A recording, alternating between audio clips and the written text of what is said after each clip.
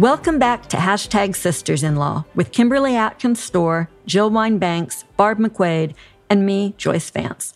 Today we'll be discussing the announcement by New Mexico prosecutors that they'll charge actor Alec Baldwin and others with involuntary manslaughter charges in connection with a shooting death that occurred on the set of the movie Rust. The Supreme Court's announcement that it's unable to determine who leaked the opinion in the abortion case Dobbs before it was final.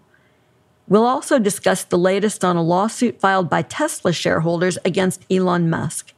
And as always, we look forward to answering your questions at the end of the show. Today, I actually wanted to start us off with a conversation based on a question that one of our listeners sent in.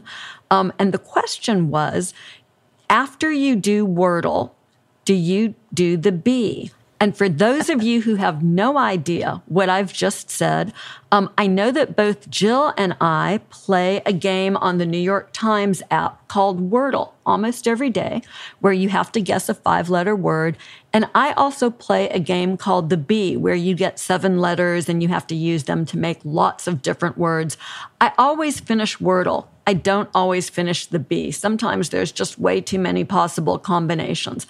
But I do really enjoy doing it. I feel like it turns my brain on in the morning. I'm curious if any of y'all do it, and do you do it morning or night? I do it at night. It is part of my bedtime routine I set an alarm for 10 p.m., which is my first clue that I have to stop eating and start relaxing, although it's also my clue that I start working because I'm a night owl and I'm better at 11 o'clock at night to 2 or 3 in the morning than I am during the day. So that's part of it. But when I do finally say it's time for bed, I do Wordle. And that is okay, now you're turning off your brain. Well, you're right, you're turning on your brain. It's very good for keeping your brain active. And then I do start bee. And then during the day, I will go back to the spelling bee. I love that game because you get these random words arranged around like a beehive. And with those 7 letters, you can make 5-letter words. And it's amazing how many you can't think of. And then when you look at the list the next day that they put up, it's like, oh, that was so obvious. How did I miss that? And I enjoy that. Those are my nighttime routines for going to bed. They are really fun. Do you do it, Kim? I do Wordle in the morning, really when my husband does. So at first I was very anti-Wordle because I was annoyed at everybody putting the scores on their Twitter. Like I was just like, nobody cares. Nobody cares about your Wordle score. Then my husband would do it like every single morning and he would send it to me. So I don't post mine, but we send them to each other. So we have a light, gentle competition about who can get. I got 1 and 2 guesses this week, which I was pretty proud of, I must say. But I did too. He's usually much better at it than me. I also had one day that it took me all 6 to get it. So, but yeah, I do it in the morning. What about you, Barb? Well, I would probably do it in the evening, except for the fact I do Wordle usually in the evening when it comes out at midnight. For the spelling bee, I have to do it in the morning. My husband and I race to be the first one to do it. Because we share one subscription and you can't clear it. And so whoever gets it first, like it shows up on our phone. So whenever I tap it to start it up, I'm so thrilled when it says, it's fresh, like nobody's found any words. Like, yes, I get to go first. But so often I open it and he's already a genius. He's really good at it. So not only has he found some of the words, he's found all the words. Like, boo, done for the day. But sometimes what's best is when we do it back and forth, because as you say, Jill, sometimes there obvious words that you miss, but if you're doing it with someone else, they find them. And so together we can do it pretty well. But, a lot of times I know he's in the other room doing it and I jump on and, and try and beat him to it. They're both really fun. I hope our listeners will also send us their stories of whether they do it. Because Barb, I honestly had not thought of that. Bob and I do it separately. It would be so much fun to do the bee together. I can't get my husband interested in these word games. He won't do them, and he's very good at it.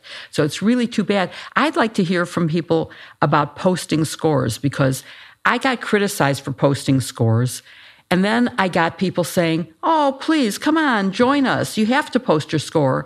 And I thought, what the heck? I'm back to posting my scores and interacting with people about whether it's a tough day or an easy day, or celebrating, because like you, I this week got 1 and 2. I think it's maybe the first or second time that I've gotten it in 2 instead of in mostly 4 or 5.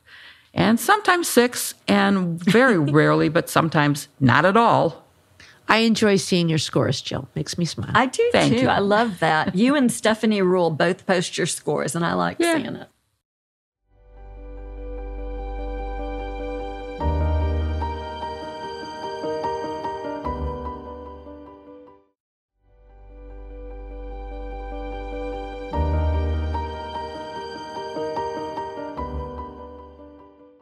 So it's been yet another busy news week, including the news that actor Alec Baldwin is facing criminal charges in the shooting death of cinematographer Helena Hutchins on the set of the film Rust near Santa Fe, New Mexico in 2021. Baldwin was the one who shot a round on the set, the one that killed Hutchins. In the film's armor, Hannah Gutierrez Reed is the one who loaded the gun and was responsible for the weapons on the set, and she'll also be charged. Each of them face 2 counts of involuntary manslaughter. You guys, I have so many questions for you prosecutors since I heard the news of this. So I want to get right to it. Jill, help us understand the nature of these charges, the charges that they face, and what penalties they face. It's so interesting, but what's even more interesting to me, and so I'll answer your question, but first I want to say, when we say they will face charges, normally that means they've been indicted by a grand jury and they are going to trial. This is really where the prosecutor has decided to refer charges, and it is now going to go before a judge who will decide whether or not to let them bring the charges. So there's still a chance that they can talk their way out of this. But the charges that the prosecutor is asking for are both involuntary manslaughter, and that means that there has to be some underlying negligence. Under New Mexico law, it's a 4th-degree felony and is punishable by up to 18 months in jail and a $5,000 fine. It also includes a lesser included offense of negligent use of a firearm. And the other charge, which is involuntary manslaughter in the commission of a lawful act, which requires proof that it was more than simple negligence. And it's the same punishment of 18 years, but it also has a firearm enhancement, which could raise the mandatory minimum to 5 years because a firearm was involved. And so that would be pretty serious. And there's a third person who was charged, I guess would be the correct terminology, but who pled and to a lesser offense. So we can assume that the assistant director who has already pled is cooperating. So, Barb, we talk a lot on this podcast about the concept of intent. And I think a lot of our listeners are probably thinking, well, what about intent? You know, I think that probably with both of these defendants, the intent was to make a movie, not to kill someone. So with these charges, how does that concept work, Barb, the concept of intent? Yes, Kim, and I'm sure everyone agrees that their intent was to make a movie and not to kill someone. What they've been charged with is involuntary manslaughter. And so that means it was an accident, but that they were acting under the intent of, under the New Mexico law, gross negligence. And what that means is someone failed to exercise the reasonable duty of care in an extraordinary way. In this case, we don't know all the facts in the public domain, and those will matter. The investigators have determined what those are. But, I have heard it said that the industry standards are that you check a gun before you hand it to an actor to make sure there's not a live round in it. And so this armorer, clearly fell down on the job there and did not do what the ordinary standard of care would suggest there. For Alec Baldwin, I have read that it is the industry standard to never point a gun at someone. And so even though he says, I didn't pull the trigger, it doesn't matter because the gun did discharge, however it discharged, whether his finger was on the trigger or he says he had it in a cocked position and it snapped back. That's why you don't point a gun at another person. And in addition, Alec Baldwin isn't just an actor in this movie, he was also the producer. And so if there was something that he did as the producer that was a failure of the ordinary care that a producer would do under these circumstances, for example, the armorer was also the property master, which is perhaps contributed to a distraction of duties. And so all of those factual questions will be for a fact finder later, which makes me believe that ultimately a judge will allow this case to go forward. To Jill's point, all the judge needs to determine is whether there's probable cause. I think it's another question whether a jury finds the facts that will satisfy the guilt beyond a reasonable doubt that's necessary in a criminal case. And I also think there's, an awful lot of discretion at work here by this prosecutor to charge this case, and said upon saying that she would pursue charges, that it was important to send a message for deterrence, that no one is above the law, and also that in the movie-making industry, people understand that there are serious consequences if you don't follow the proper procedures to ensure that everybody is safe on the set. Yeah, I think that's really interesting how the impact that this will have, not just in this particular case, but on the film industry more broadly. And I think that's something that we will be watching in the months and years ahead.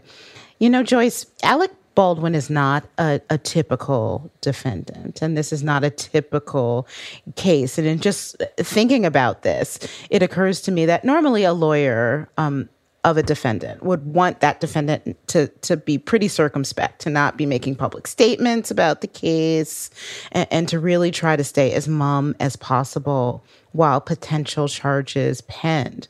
But Alec Baldwin has been out there doing interviews. We have, we saw him after the scene happened. He's been doing damage control. He's even filed lawsuits against other crew members in an effort to reduce his own civil liability. How does this affect the prosecutors in this case, and how difficult, if at all, does it make the job of his defense attorneys? Yeah, it's such an interesting situation. It took so long. There was no suggestion a criminal prosecution was in the works. And then sort of poof, out of nowhere, this shows up.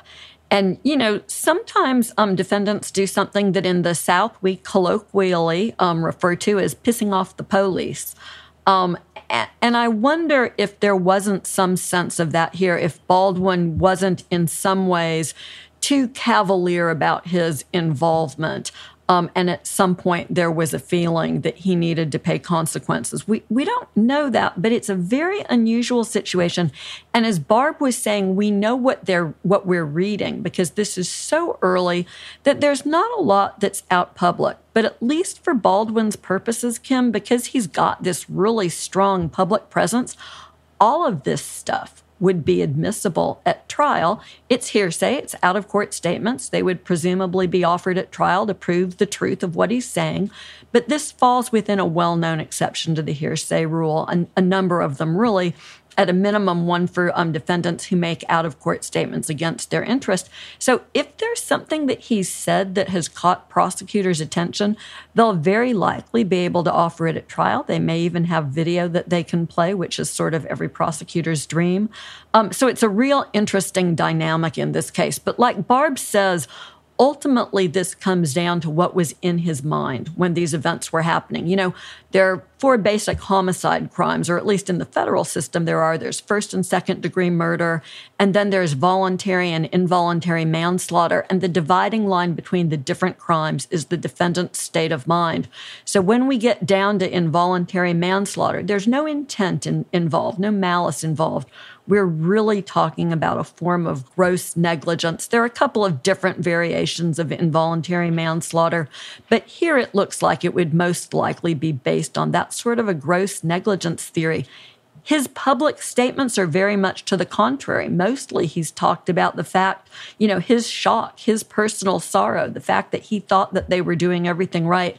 So this might be the unusual case where his public statements actually help instead of hurt. That's really interesting. Can I just add the language of the New Mexico statute defines it as producing death, commission of a lawful act which might produce death in an unlawful manner or without due caution and circumspection. That's sort of how they define the negligence. And we should say that there's also under the statute, there's some possibility that if you're mishandling a firearm, that can produce an involuntary manslaughter charge. There's this notion of misdemeanor manslaughter, which essentially means you're committing a misdemeanor, and in the course of the misdemeanor, the death takes place. The prosecutor could have one of those theories. We don't really know a lot yet. Yeah. And Jill, you mentioned the firearm enhancement earlier.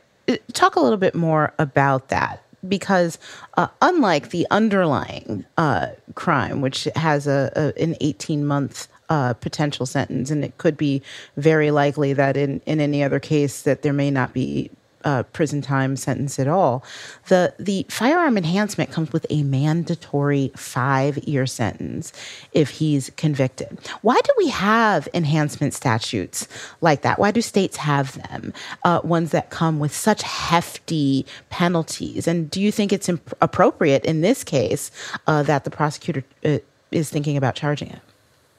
So that's two very different questions, Kim. And Illinois, by the way, has very strict enhancements for a number of crimes if you use a gun.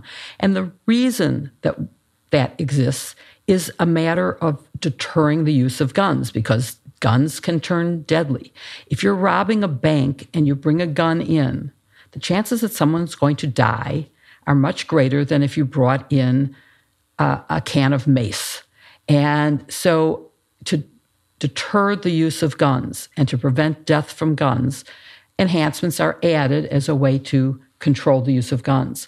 Now, that's when you're going in to commit a deliberate crime. But as you said, they were there to make a movie.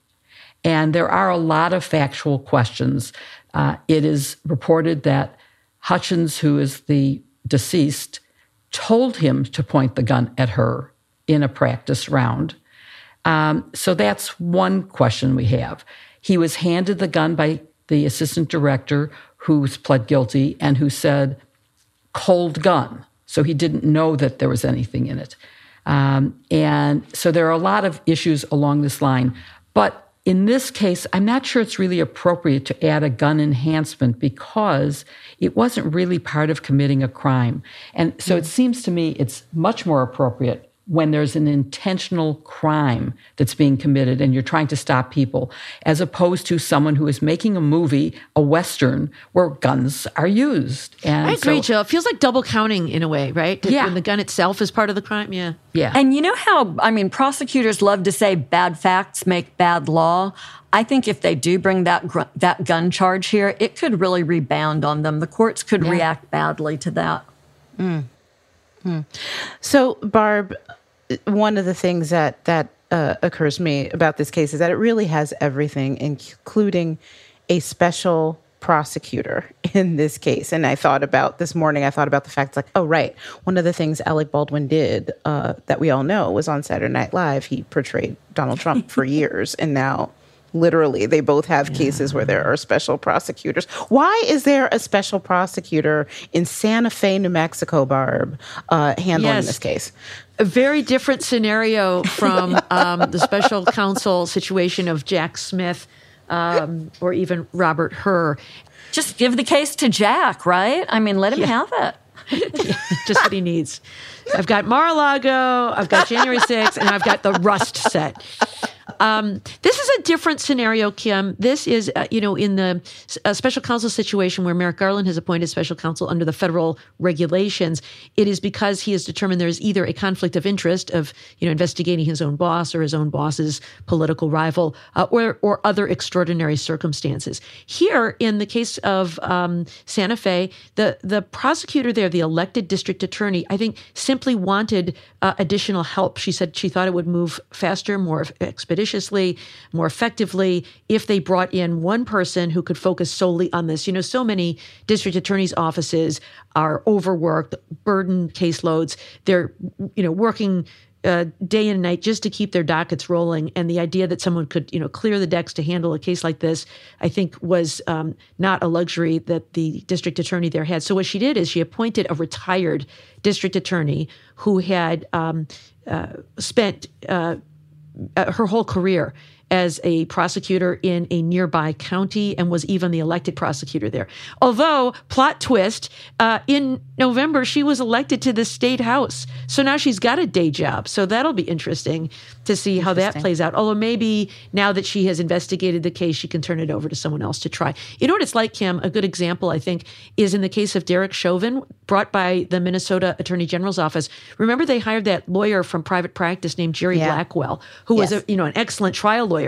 And they just wanted someone with a lot of trial experience who might be, really good with juries, who could just focus solely on this case and not have, to juggle the usual caseload of somebody who works in the office. So that's why there's a special prosecutor here. And particularly since this will undoubtedly be a very high-profile case, especially in terms of what they normally see in Santa Fe. That makes a lot of sense. Joyce, another thing that this case has, as Jill mentioned, is a potential cooperating witness. What impact do you think that had on the decision to bring charges here?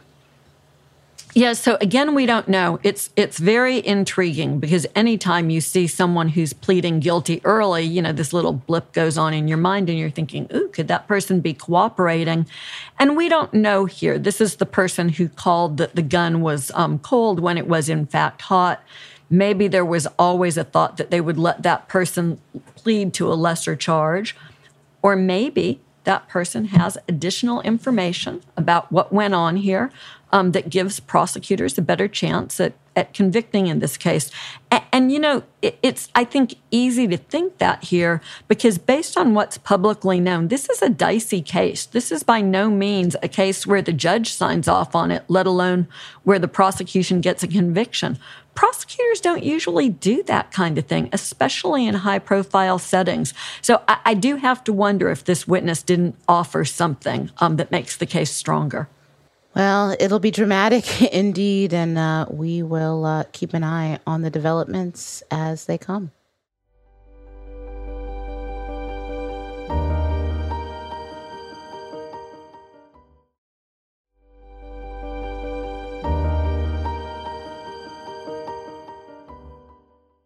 When the draft opinion of Dobbs leaked, it was a big deal. And it was an even bigger deal when the final opinion closely resembled that draft. Chief Justice Roberts ordered an investigation the day after the leak. And yesterday, 8 months later, we got the report, which failed to identify who the leaker was based on a preponderance of the evidence standard of proof. The report has met with derision and mockery. And so let's start with you, Kim, and talk about who did Roberts assign to conduct the investigation, and what are her qualifications? So I know we use the term unprecedented way too much, but in this case, it really fits because rarely, I won't say never, because there have been leaks out of the Supreme Court before, including Roe v. Wade, given this weekend's anniversary. It's important to know. But just everything about this case is so out of the ordinary. I've been covering the court since 2006, and just everything about this just blew my mind. And so when you have a leak like this, there's really not a go-to place for the Supreme Court to go to conduct this kind of investigation. So Chief Justice Roberts turned to the Marshal of the Supreme Court. Her name is Gail Curley. Now, think about her. What her role is essentially akin to Chief of Police of the Supreme Court building. Right? So anything security related in the Supreme Court. So I, as a reporter, when I would go cover cases there are marshals in there. That they're the people who I get a little card from the Public Information Office and I hand it to them to say, yes, I am authorized to go into the court and sit in the press section and watch these oral arguments. They're basically the police of the court. They're tasked in making sure there's not disruptions, that the building is secure. If anything happens, they would investigate it. They're not tasked with conducting some sort of forensic analysis of,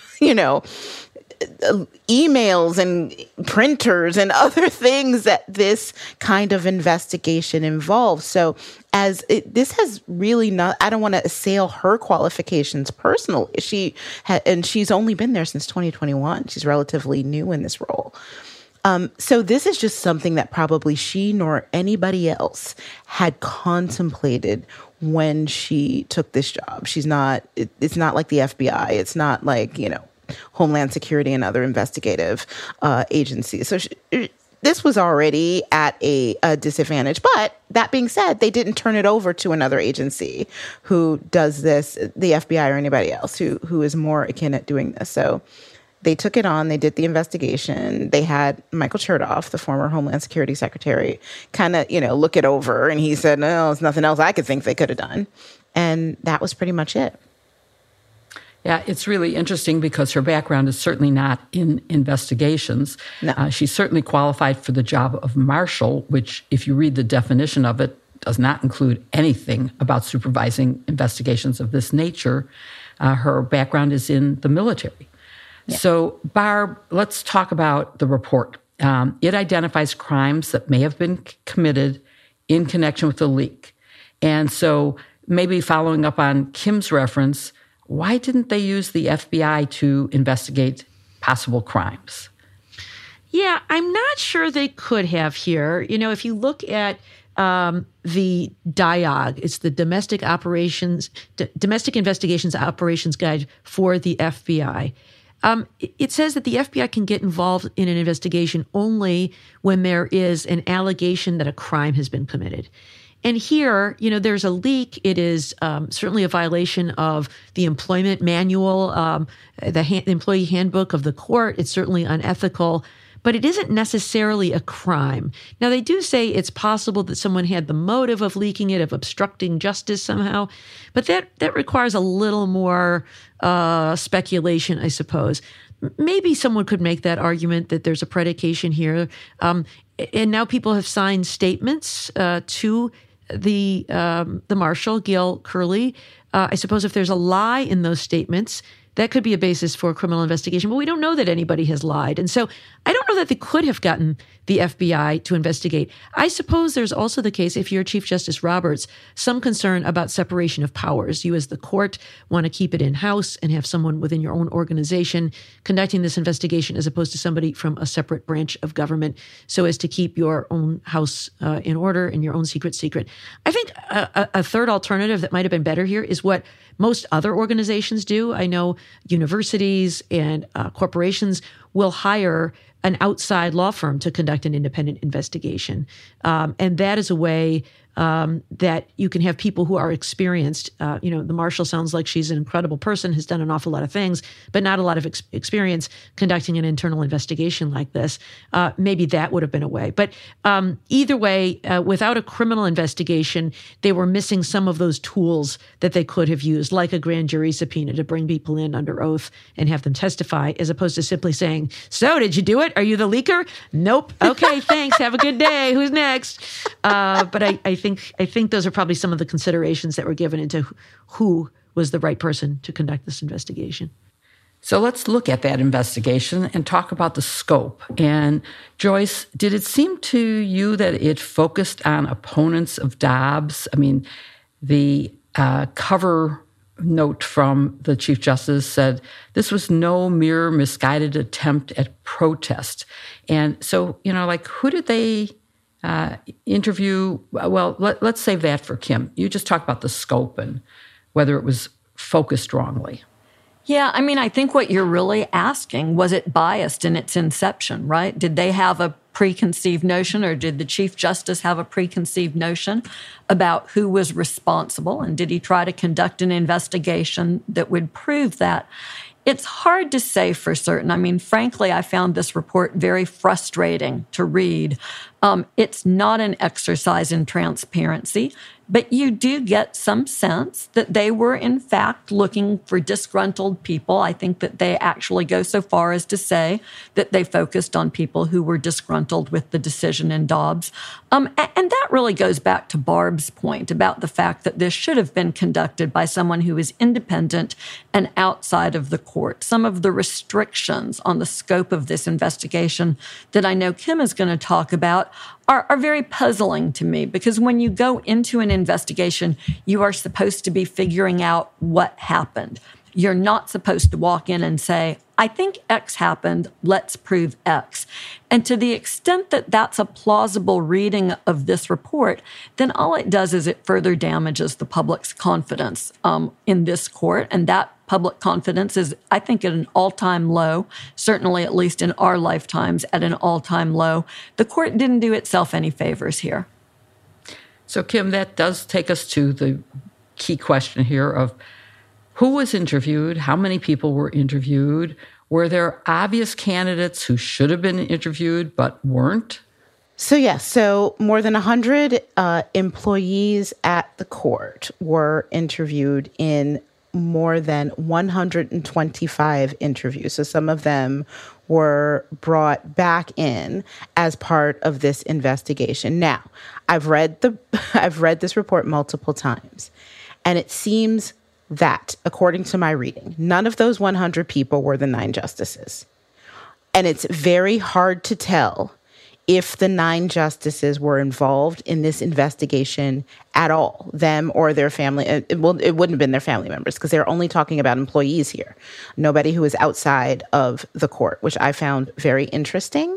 It gets to the point about trust. So on the one hand, there is a case to be made that, look, the Supreme Court justices are the people who believe deeply in this institution and that the rules should be followed and that its integrity should be protected. And so, there's no need to question a Supreme Court justice in a case like this. Of course, they wouldn't do something like leak an opinion. I would think maybe 10, 12 years ago, that might be the case.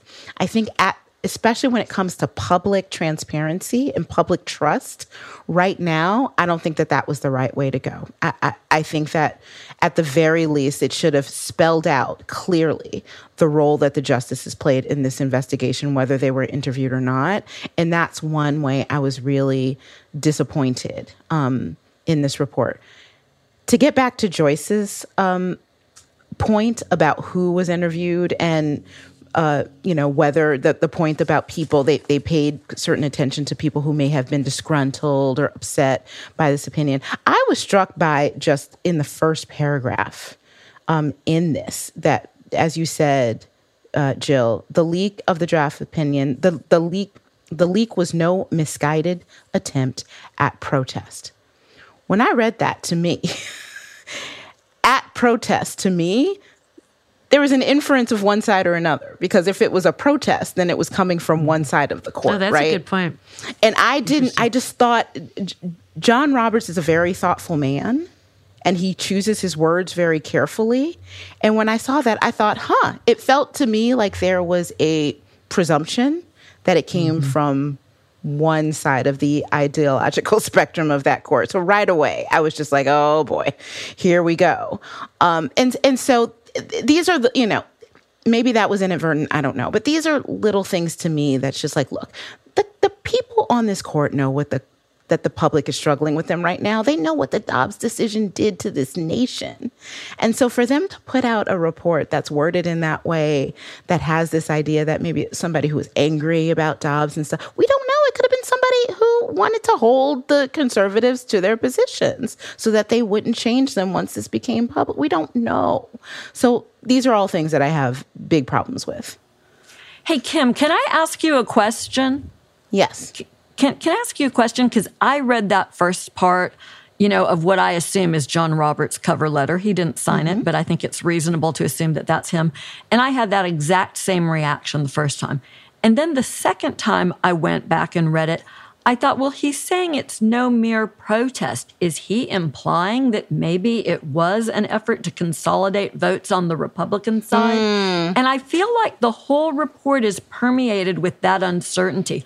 I'm stunned that no one has, gotten out of the court an official statement about whether the justices themselves were questioned or not, because that's super equivocal in the report. They actually go to the lengths of citing the judicial canons of ethics, which maybe implies that they talked to the justices. But then, like you say, there's this real disconnect where just the sort of questions that they ask suggest it's not a justice. And, you've got to really think here. you're a moron if you are a law clerk and you are willing to compromise your entire career to get a draft of an opinion out a couple of weeks early, right? The only people here who can leak with impunity are the justices. So if you were doing Barb's independent outside investigation, they'd be a very logical place to ask questions. The court's going to have to issue a statement here. So I agree with you. And I let me just say I agree, but I think there are some serious clues in how this is written that suggest that no justice and no justice's spouse were interviewed, and that's despite Ginny Well, it's Thomas's clear no justice's spouse was interviewed because they limit it to employees. Yeah. Yes, and when they say employees or personnel, which are the two words they use in general, they also go on to say that anybody who was interviewed could have been fired. Well, you can't fire a justice. So to me, that was like saying, yeah, you can't. No justice was interviewed. I agree with you that that's there, but it's equivocal because judges are employees of the court. You know, if you're a judge and you're asked, where do you work? I'm employed by the Supreme Court or whatever your court is. That one comment, though, about being fired. You can't be fired, yeah. I agree, but justices can be asked to resign. That was in terms of who was interviewed. What I said was it's unclear whether any of the justices were even involved. It doesn't have to be through an interview. And so that's what spoke volumes to me. I mean, Justice Roberts could have gone to all of the other justices and said, okay, it's just us. Who did it? Did you do it? Yep. Yeah. I'm agreeing with Jill on this one. I think it's obvious that they did not interview the justices, and that if they had, they'd say so. And so the failure to speak means, well, we don't want to flag it, we want to advertise it, but we're not going to say so. But the fact that we're engaging in this exercise is a shame because it should have been clear enough that should have been clear for all the American people. It's just more evidence that this court is not fully committed to transparency, which is the whole heart of the problem. Right, and it's certainly a reflection on the leadership provided by the Chief Justice, I'm afraid. And so let's look at the review by Chertoff, which has been mentioned. Who is he? What's his background? It's more than that he was Secretary of the Homeland Security. And did it help at all to persuade you? Barb. Yeah, it's kind of funny, isn't it? It's we've got this incredible marshal on our staff. We have entrusted her to do this whole investigation, and what she says goes. And then in the end, and by the way, we had this other guy look over her shoulder and say, yes, you did a good job. And what is that? So I thought that was kind of weird. But I suppose it was like getting a second opinion, right? Knowing that there would be critics like us who would say, this is sort of unsatisfactory, that there is no resolution to this, that perhaps we ought to have a second opinion, take a look at this. But, Michael Chertoff is someone who has been in government for his whole career. He was a U.S. attorney. He worked in the criminal division in the Justice Department. He was a federal judge. He was Secretary of Homeland Security. And now he runs, something called the Chertoff Group, which was one of these, security firms. So he does have really impeccable qualifications, I think, to look at this. And so he issues it's like a 1 or 2 pager, this very short little document that says, yep, I looked at it. Looks pretty good to me. Can't think of anything else she should have done. Here are a couple recommendations, like, be more careful with those documents, folks. The end. And, I'm sure he cleared like $100,000 to write this thing, right? But in their defense, I suppose, they are bringing in somebody with some very strong bona fides to review and give this second opinion, I suppose, in hopes of giving the public some assurance that this was not, just some whitewashed job, that he's putting his name on it and saying that I reviewed everything she did, and I agree that she did all she could do, and this result was inevitable. Yes, spoiler alert, it was just a whitewash, right? Given her background and given his background, and given your comment that maybe an independent law firm should have been doing it, why wasn't his firm hired to do the investigation, not just to sort of, second guess it? So now, as I said, this document has been subject of mockery and derision. So I'm going to ask each of you 2 questions. First question is, what made you laugh in the report? So Joyce, you go first. So absolutely nothing. I thought that this was just such a gloomy experience to read this. I've spent so much time as an appellate lawyer. I appreciate how important it is for people to have confidence in the courts. That's not always easy because courts are going to rule against you part of the time or do things that you don't like. And the fact that the court did nothing whatsoever to restore public confidence through this report, I thought was super depressing. And what about you, Kim? Well, I mean, I just thought so much of it was laughable. Like the fact that, instead of the Keystone Cops, I kind of called it Keystone CSI. Like we checked the chips of the printers that were, in remote locations and we could not retrieve the data.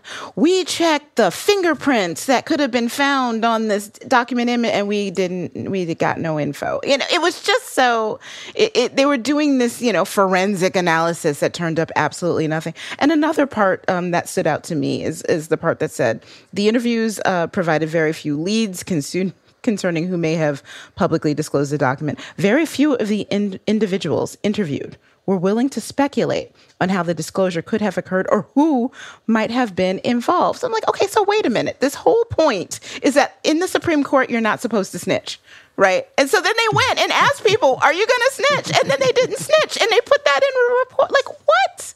Like, of course they're not going to tell on each other, And then it's also the part about how some of the clerks had to amend their affidavits because they didn't think that it was wrong to, talk to their spouses about their work once this leak happened. And I just thought about myself, like, who would not go home after having the craziest workday ever and tell your spouse, oh my God, this was the craziest workday ever. And they didn't think that that was against the rules. And the fact that there were basically no rules. There were no rules governing how to keep these deliberations completely and solidly secret. It's just, it was such a mess that I literally chuckled my way through. I agree with Joyce that this is deadly serious, but I chuckled my way through this whole report because it's just so laughable.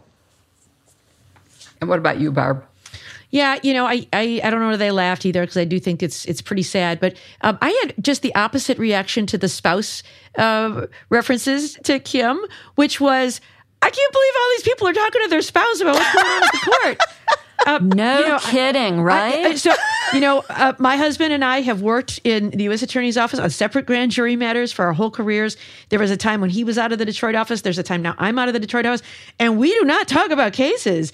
I do agree, Kim, that it's likely that they're saying this crazy thing happened today and I was interviewed and those kinds of things. Sure. I mean, that is a crazy day. But in terms of talking about the case, that, wow, this really important opinion is coming down and we're about to reverse 50 years of precedent of Roe versus Wade. I would expect to keep that confidence.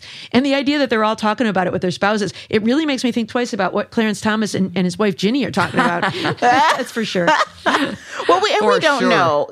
A clerk is not a prosecutor, right? A clerk could have just realized they're about to sign an affidavit that says, if this is a lie, you can be prosecuted. Mm-hmm. And so I would too say, okay, I may have gone home and told my husband I had the craziest day and you're going to see why.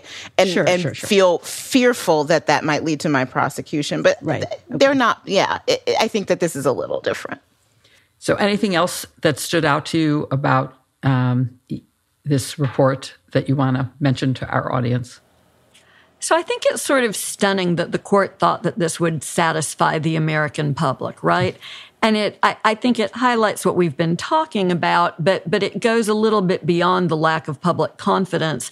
And it suggests that perhaps there's a little bit of an perish the thought ivory tower syndrome going on over at the court, and that they're very out of touch with how savvy the public is and how carefully the public is watching them. I'll say one other thing and be a little bit of a contrarian, Joyce. Have you ever conducted a leak investigation? It's not easy. I can't tell you, Barb. If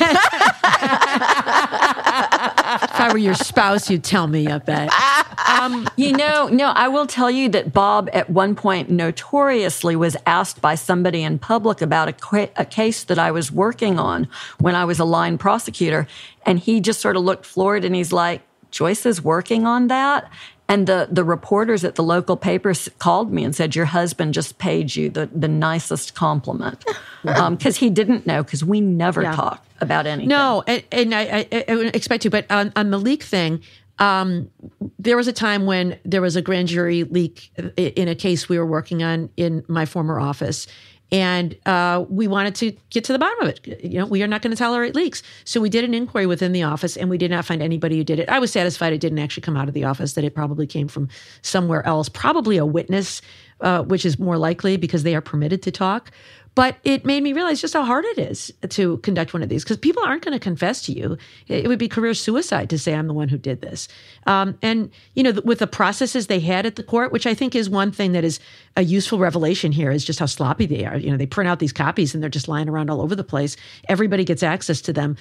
Especially when they're working from home, I think it would have been very easy for someone to have printed it, left it, and a household worker or a family member to have gotten a hold of this thing. Who knows? But I think it is more difficult perhaps than people realize, especially when you don't have tight controls over your documents, to solve a leak case.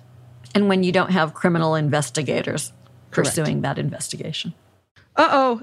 This just in. Breaking news by Greg Storr. Oh, my gosh. Supreme Court Marshal says she did question the justices. Oh!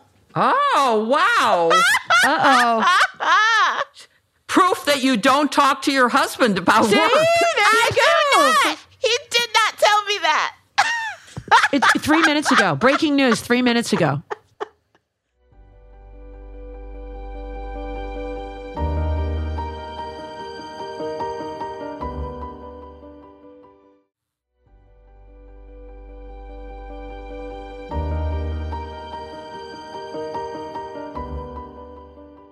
A trial began this week in San Francisco in a case brought by investors against Elon Musk.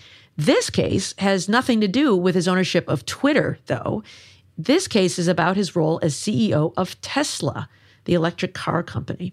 And Twitter does have a role in this case, however. Jill, can you tell us about this lawsuit? I mean, why are Tesla investors suing Elon Musk? What's their claim? They are claiming they lost billions of dollars because of a tweet that he posted before he owned Twitter. He posted that he was going to take Tesla private at $420 a share and that funding was secured. That was not correct, and it was reckless to have said it. And in fact, the judge has basically said, it's basically you got summary judgment on the fact that it was false and that it was reckless. Now what they have to prove is that they lost money because of that tweet. And that's going to be a hard thing to do, but I think there's probably pretty much evidence that the price of the stock was altered by that statement. It went up and then it crashed. And when it proved untrue, it just went down. Some of them lost money on options that went underwater because they had bought options either to buy at a certain price, which was no longer going to be valid, or they had promised to sell at a certain price, and that was going to be a loss for them as well. So that's what the case is all about. So imagine that. Elon Musk making a reckless comment on Twitter, causing disastrous results. Wow, how unusual. So, Kim, there was also already a lawsuit brought by the Securities and Exchange Commission against Elon Musk for this same statement. What is the SEC and what happened in that lawsuit, and why doesn't that resolve all of this? So the SEC is an independent federal agency that is tasked with enforcing federal securities laws, particularly laws that protect against securities market manipulation. And they bring both civil actions in court as well as administrative enforcement actions against both companies and individuals that may violate these laws. So you're right. Musk was sued by the SEC, and they accused him of knowingly making false and misleading statements. And that case was settled. And in that settlement, Musk agreed to step down as Tesla's chairman, but he remained the CEO, and he also paid $2 million in a penalty and agreed to some compliance measures. But the one thing he did not do is admit or deny the allegations made against him in that. So that's what leads us to this current suit. Interesting. Joyce, do you think that if there's a big jury verdict against Elon Musk in the Tesla case, it would teach him a lesson about how he should conduct himself on Twitter, either as a user or as its owner? So, Barb, are you asking me if the conventional wisdom applies to Elon Musk? Because I think, right, it's a conventional wisdom thing. Mm-hmm. The threat of a large jury verdict or an actual jury verdict will deter somebody from continuing to engage in misconduct, and maybe, hopefully, will deter others too. And it's a tough call with Musk. Although he has lost a lot of money, he's still extremely wealthy, and it may be that he will simply view that as a cost of doing business, or perhaps his condition is now changed, and maybe he will take it more seriously. But ultimately, it looks to me like it's really the SEC investigation that you and Kim talked about that's gotten under his skin a little bit more. He's actually back in court challenging the terms of the settlement there because he has to have his public statements reviewed by a lawyer, so he can't tweet about Tesla without having a lawyer look at it. That seems to really bother him, perhaps even more than a large money judgment would. Well, and then let me ask you the opposite question. What happens if he wins in this case? If he prevails against the Tesla investors, what effect could that have on Elon Musk? You know, it's like the little kid who gets away with doing something, right? The little kid who comes up with the story, oh, no, Mommy, it wasn't me that was turning up the thermostat. You know, it was a ghost. It was the cold wind that turned up the thermostat. I think that would be Elon Musk unleashed.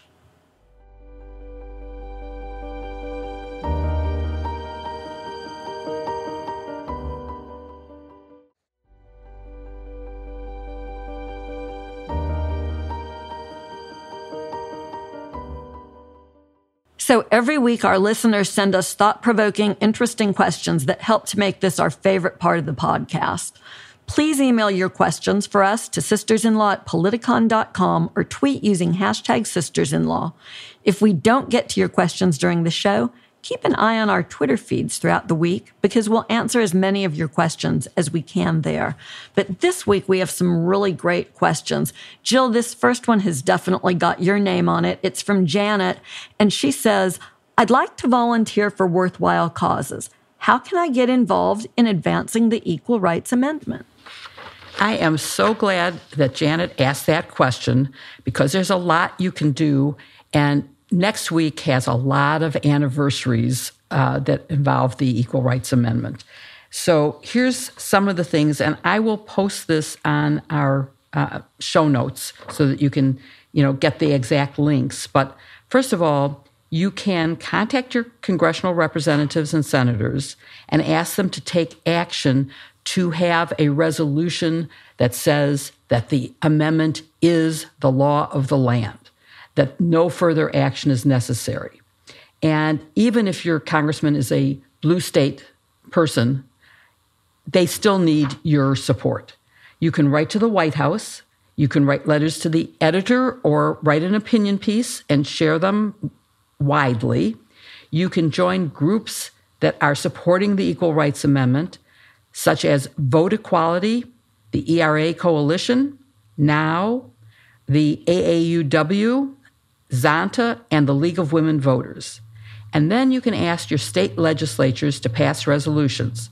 And there's one in Illinois right now filed by Representative Jennifer Gong Gershowitz.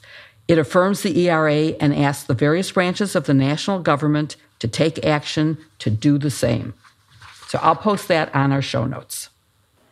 Second question, Kim, I think is for you. Everyone is talking about the freshman member of Congress from New York, George Santos, or whatever the heck his name is. What do you expect will happen to him? Can he be removed from the House? Could there be a do-over vote in New York? Or are we going to be stuck with him for a while? Yeah, we actually got a lot of questions about that, particularly about what voters who voted for him and feel duped can do. And the answer is, look, there's no recall mechanism for federal elections. So that is unlikely to happen. Really, the only recourse for voters is to, if he runs for re-election, vote in that election and make your opinion known. Now, what happens within the Republican caucus is different. There are rules within that. He's been seated on committees, but Kevin McCarthy has hinted that it's unlikely that he'll get a security clearance, for example. But, whatever happens to him would have to be under the rules of the House as per the Republican caucus. And Kevin McCarthy has not indicated any willingness, given his very slim majority, that is going to happen. So I think if George Santos wants to stay, in all likelihood, he will stay at least for these 2 years. Barb, last question is for you, and this is such an interesting one as long as we're on the subject of Kevin McCarthy and Congress, right? This is a very interesting House that seems intent on doing as much as it can do to help out the former president. And Sue asks whether it would be possible for them to expunge an impeachment of a president. Yeah, I think technically no, right? The Constitution describes what impeachment is. It doesn't say anything about expungement of an impeachment. And so I think technically no, but it probably doesn't stop Congress from passing some sort of resolution that says so. He was never convicted, and so you don't really need to expunge an accusation. So it doesn't have any effect. But I imagine as a PR stunt, I could imagine this Congress passing some sort of resolution to expunge, because how do you ever challenge it? How could you? I'm sure there'll be members of the Democratic Party who challenge it, and then maybe the next time they take the House, they will pass a resolution to undo the expungement. But Jill, do you have thoughts on this? You're our impeachment guru. I know. I guess. Well, the one thing is, had he been convicted, he could not be pardoned. That is in the Constitution. Except in matters of impeachment, exactly. Yeah. Uh-huh. So he could not be pardoned. And I agree with you. It would be considered special legislation, almost like a writ specifically targeting a person. And that is never allowed. I had that problem when I was general counsel of the Army, and there was a need to help, actually, a soldier who had been injured. And it was very difficult to pass specific legislation to help a specific person. So I think you're right. But the political clown show will probably try to do something like that. Thank you for listening to Hashtag Sisters-in-Law with Kimberly Atkins Storer, Jill Wine-Banks, Barb McQuaid, and me, Joyce Vance. You can send in your questions by email to sistersinlaw@politicon.com or tweet them for next week's show using Hashtag Sisters-in-Law. Given what's been going on, I'm sure y'all will have a lot of them. Go to politicon.com/merch to buy our shirts, hoodies, and other goodies. And please support this week's sponsors: HelloFresh, Blue Land, Real Paper, and Noom. You can find their links in the show notes. Please support them. They really help to make the show happen. To keep up with us every week, follow Hashtag Sisters-in-Law on Apple Podcasts or wherever you listen, and please give us a 5-star review. It really helps others find the show. See you next week with a new episode, Hashtag Sisters-in-Law. Hey, Joyce, how did the fried chicken come out, or have you tried to make it yet?